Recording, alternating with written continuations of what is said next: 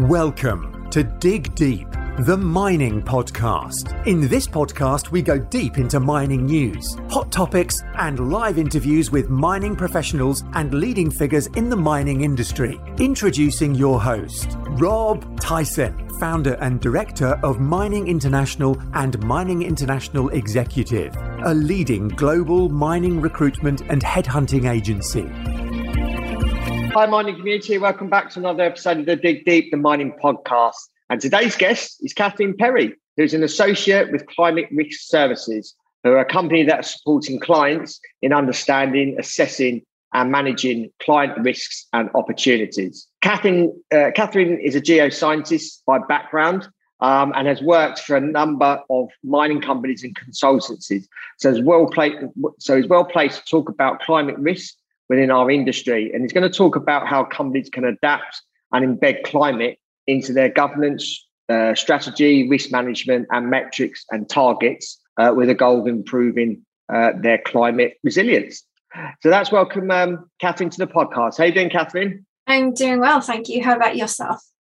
I'm doing very well for a Friday when we're actually recording this podcast. So it's the end of the week. Obviously, you're an avid listener to the podcast, so I appreciate if you can give us an overview of your background and your career. As I mentioned, you've been in the mining industry for a while now, so I wonder if you can take us through your career and your journey to where you are today. Yeah, so after I graduated with my master's in geology, I spent a bit of time in the oil and gas industry in the UK as a geophysicist. And then moved to Canada, and that's when I entered the mining industry as a geologist, ultimately leaving as a project geologist. So I worked with different commodities in the mining industry, like diamonds, base metals. And then I got my MBA at Oxford and moved to Climate Risk Services, where I'm an associate working mostly with mining companies to embed climate risk and climate resilience into their operations. So how comes you moved? And I suppose the question is, how comes you moved from geology into more the climate realm of things? What was your motivation to do that? A mixture of reasons. I guess working in the field as a geologist a lot, you do get embedded into local communities and you start to hear maybe stories about mining that aren't quite so favourable for the local communities. So it just gave me an introduction to broader sustainability and ESG issues.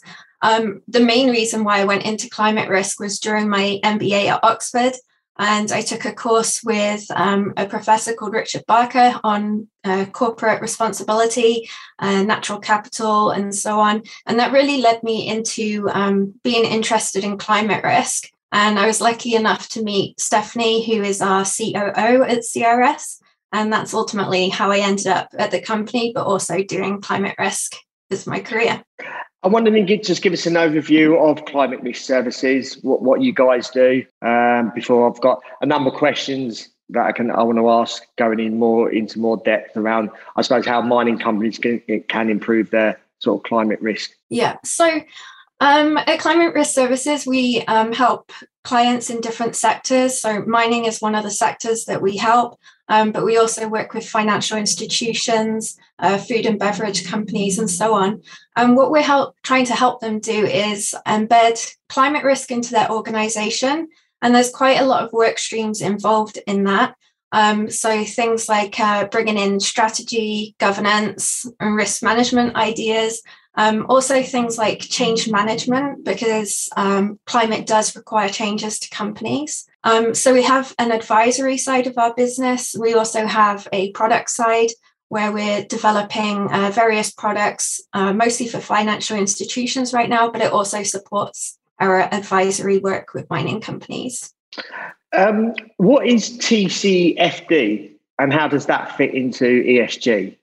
So TCFD is the Task Force for Climate-Related Financial Disclosures. And that was brought about by the Financial Stability Board because investors needed material climate information about climate risks within portfolio companies. Ultimately, they're trying to protect their returns for their investors. And where TCFD and ESG kind of interact, I guess, is within the E part of ESG, so environmental. Obviously, TCFD is aligned towards climate, so it is focused quite heavily on environmental matters. But TCFD has a governance pillar. So obviously that also helps fall under the G of the ESG. Okay, yeah. So when you say sort of climate risks, what kind of risks are you talking about? And I suppose if we look at the mining industry as a whole, what kind of risks are there? And obviously we have a variety of different people listening to this podcast. What are things they should be thinking about? So there's quite a few different kinds of risks, but ultimately they're banded into about 3 categories. So one category is transition risk. And these are the kinds of risks that come about from society trying to transition to a low carbon economy. And that's within 4 categories. So there's policy and legal. So that would include things like carbon pricing. There's also technology. So that would include opportunities such as electrification. There's also market that could be experienced through commodity pricing and demand. And then also reputation.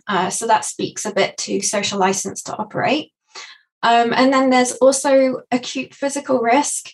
So that tends to be what people think of when they think of climate change. It's things, short-term events such as wildfires or flooding. And then there's also chronic physical risk. And these are the long-term changes and trends, such as precipitation changes or temperature changes. Additionally, when we talk about climate risk, we're not just talking about direct climate risks that mining companies face. We're also thinking of indirect risk. So the kinds of risks that they experience through their supply chains or downstream through their customers and markets. And a really good example of climate risk actually is what's happening in Chile at the moment. So I don't know if you're too familiar with it, but Chile's been having some long-term precipitation changes, so they're in a drought. And for mining companies, that's been experienced in a number of different ways. So one risk that has come about is with respect to production, that production has dropped for some companies. Obviously, that affects their revenues. Additionally, some of the mining companies are having to implement technology solutions. So they're building desalination plants to ensure they have the water they need. And that obviously impacts on local communities as well. They're having to share water supplies. And finally, the government of Chile has actually launched a lawsuit against some of these mining companies for what they say was too much water usage. And so I think that kind of, gives a good example of how one hazard can impact on mining companies in a lot of different ways. And there's quite a lot of climate risks out there. But additionally, when we talk about climate risks, we're talking about the larger risks that affect the world as a whole. So one thing that could come about in the next 50 years is mass migration. A recent paper suggested 1 to 3 billion people would be migrating in the next 50 years. They'll have to. The temperatures will be too hot where they live. And similarly, agricultural belts might have more volatility. But these large-scale climate risks are much harder for mining companies to handle because they're kind of outside their control and very difficult to mitigate against. So for the most part, we focus on what is within their control and what can they mitigate against. Why should mining companies, care about obviously the climate risks? And I suppose there is obviously some of the obvious reasons, but I suppose you can also discuss what other risks there could be that are probably not so obvious. Yeah, I guess, probably all of them are aware that their investors care. They're probably asking them about their climate risks. Another reason why mining companies should care is that TCFD is becoming mandated across the world in various countries. So if they're not in a position where they need to care about climate risks right now, they will definitely need to care about the disclosures in the coming years. Another reason why they should care is just typical risk management. If a mining company hasn't identified the climate risks that it's exposed to, then it's very hard to mitigate against those risks. And obviously that could affect the bottom line of the mining company. But also one thing we talk about a lot at CRS is that it's not all about risk. It's also about recognizing climate opportunity, and there will be some. So that this obviously speaks to ensuring continued growth and success of a company, but recognizing the climate opportunities can also help inform a strategy going forward. So for example, maybe certain commodities will be extremely useful in the future. Well, maybe that will help a company with their mergers and acquisitions, for example. And then I guess a third reason why they should care is mining does rely a lot on social license to operate. And some of those larger risks that I'm talking about that are outside the control of a mining company, mining companies can at least help and contribute to reducing emissions that some of those worst effects aren't realised. And I think that's pretty essential for mining as well. Yeah, I think another reason that I've just thought of is the carbon credits. So how does that interact with maybe some of the work that you do? Yeah, so we get asked about carbon credits a lot at CRS. Fundamentally, I guess there's a major train of thought about whether you should decarbonize or if a company wants to purchase offsets. And part of that speaks to their strategy, like are they aiming to be carbon neutral or are they aiming to be net zero? And net zero is definitely the preference. Additionally, most mining companies have limited funding available for certain activities. So the more money you put into offsets, the less money you can put into decarbonisation. So offsets definitely play a role, but I would say that they're probably further along the decarbonisation pathway than most mining companies would expect and also would like. You mentioned scenario analysis earlier. I just wonder if you can explain what that is. So I guess when you think about risk management for most sectors, it involves looking towards the past to understand the probability and impacts of hazards. Most of them have been experienced before, so you kind of have some data on those. But fundamentally, looking to the past involves a stable system, that things aren't changing too much. Unfortunately, with human-induced climate change, the system has become unstable, and it makes it very difficult to look to the past to understand the probabilities and severities of hazards we might face in the future. And we kind of need to bring that future risk towards the present day, which is really hard to do because the future is so uncertain. So one of the things you can do is scenario planning and analysis. And ultimately, it's a risk management tool. And so what you're doing in this is you're kind of creating 3 or 4, or maybe more if you really wanted to, different versions of a climate future. So it's typically guided by TCFD. So mining companies tend to use a climate future with high transition risk where the world is trying to align to 2 degrees of warming or less. And another scenario they would probably use is the high physical risk scenario. And what you do once you've created these future climates is you ask yourself, what risks is my mining company facing in the future? What opportunities are they facing? And then from that, you can kind of develop a strategy for each scenario. It also helps recognize which of the risks are material, and that will look different across the spectrum of climate futures. And then ultimately, a mining company would need to decide which climate future do we think we're most likely to be heading towards. And that's when you start putting your strategy in place to deal with that. At the same time, a key part of scenario planning and analysis is recognizing indicators that might suggest you're moving into a different climate future so you can act on those material risks and opportunities. So ultimately, it is a risk management tool, but it can also help mining companies develop their climate strategy, but also a growth strategy going forward. What can sort of mining companies do to embed climate into their organisations? So there's quite a few things. I guess the main thing was scenario planning and analysis that I've just mentioned. If it's done well, then that process becomes a thought journey for the teams that are involved. And that can really help individuals embed it in their day-to-day jobs, also makes them aware of things that may change in the future and assumptions that have been made that we all rely on to do our work. Fundamentally, with scenario planning at CRS, we say once you see it, then you can't unsee it. So once climate has been pointed out to you, you just notice it all the time. So that's very helpful for the cultural change that needs to go into mining companies to add climate into their organization. Another thing they can do is to use tools that support their decision making. So an example here would be an internal carbon price.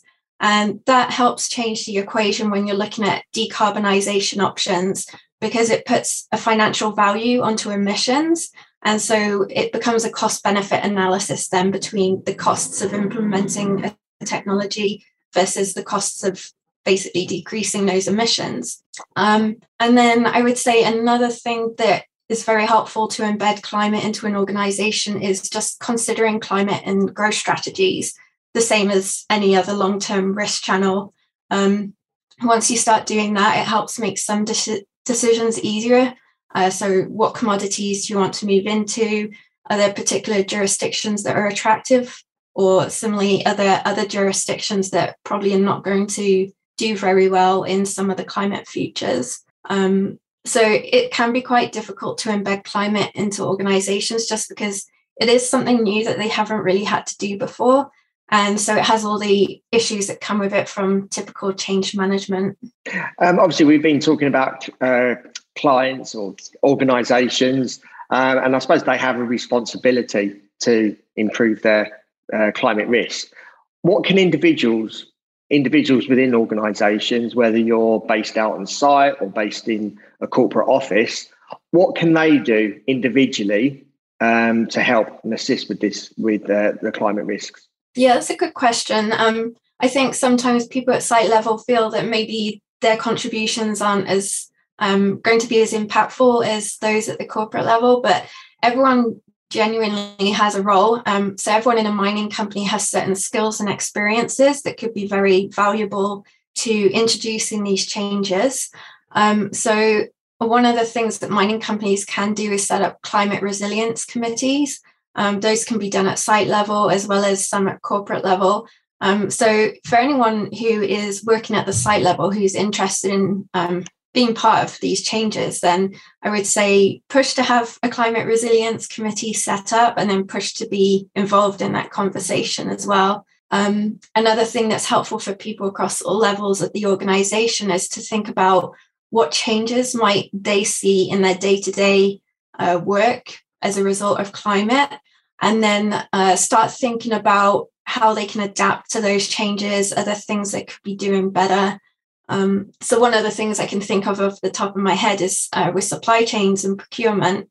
Those do tend to be exposed to quite a lot of climate risk. So maybe there needs to be a push away from just-in-time methodologies and introduce a bit more redundancy into your systems. But it does require quite a lot of thought for some individuals, and also pushing at all levels to implement these changes. Obviously, you mentioned about setting up these committees.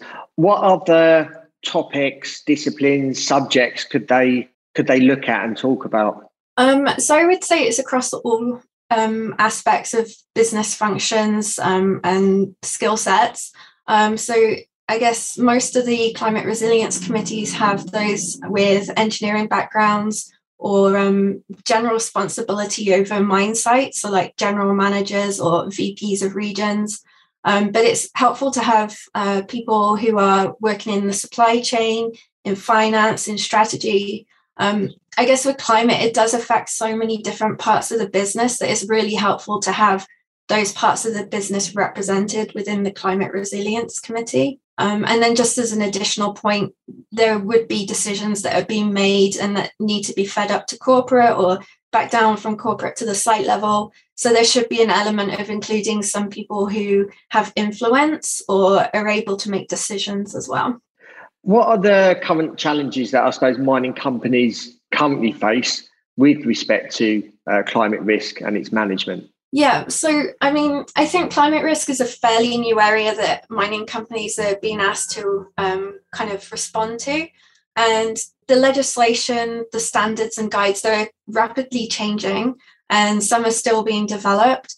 So as a result of that, best practice is constantly evolving, and it can be really hard for mining companies to know what they need to do and then where to focus their efforts first. So in particular, TCFD has 4 pillars. There's quite a few tasks involved in developing the actions behind those pillars.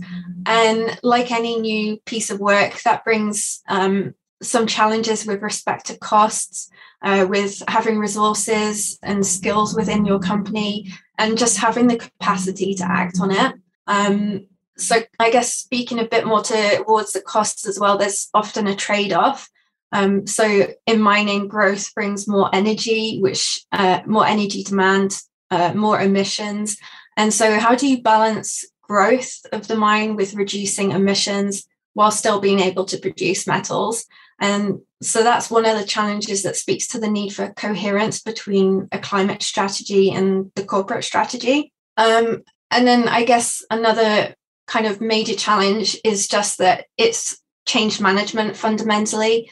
So you get all the standard challenges that come with that, like needing to have buy-in from across the company at the different levels, being able to communicate those efforts and set a direction that people are all working towards. And then even once you've made those decisions and you've got the buy-in and you've kind of communicated what you're doing, it can be really hard to maintain that momentum going forward, because I guess it's just human nature to default back to the way you used to do things.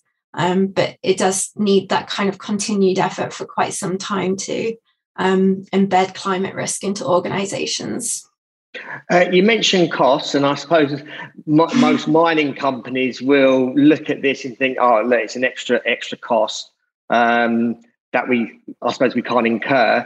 Is there government subsidiaries around the world, or is an organisation that provides maybe, or I suppose government subsidiaries that will provide maybe tax relief or incentives to encourage more climate risk strategies? Yeah, there definitely is. The level of support and exactly what the support is depends on the jurisdiction that you're in.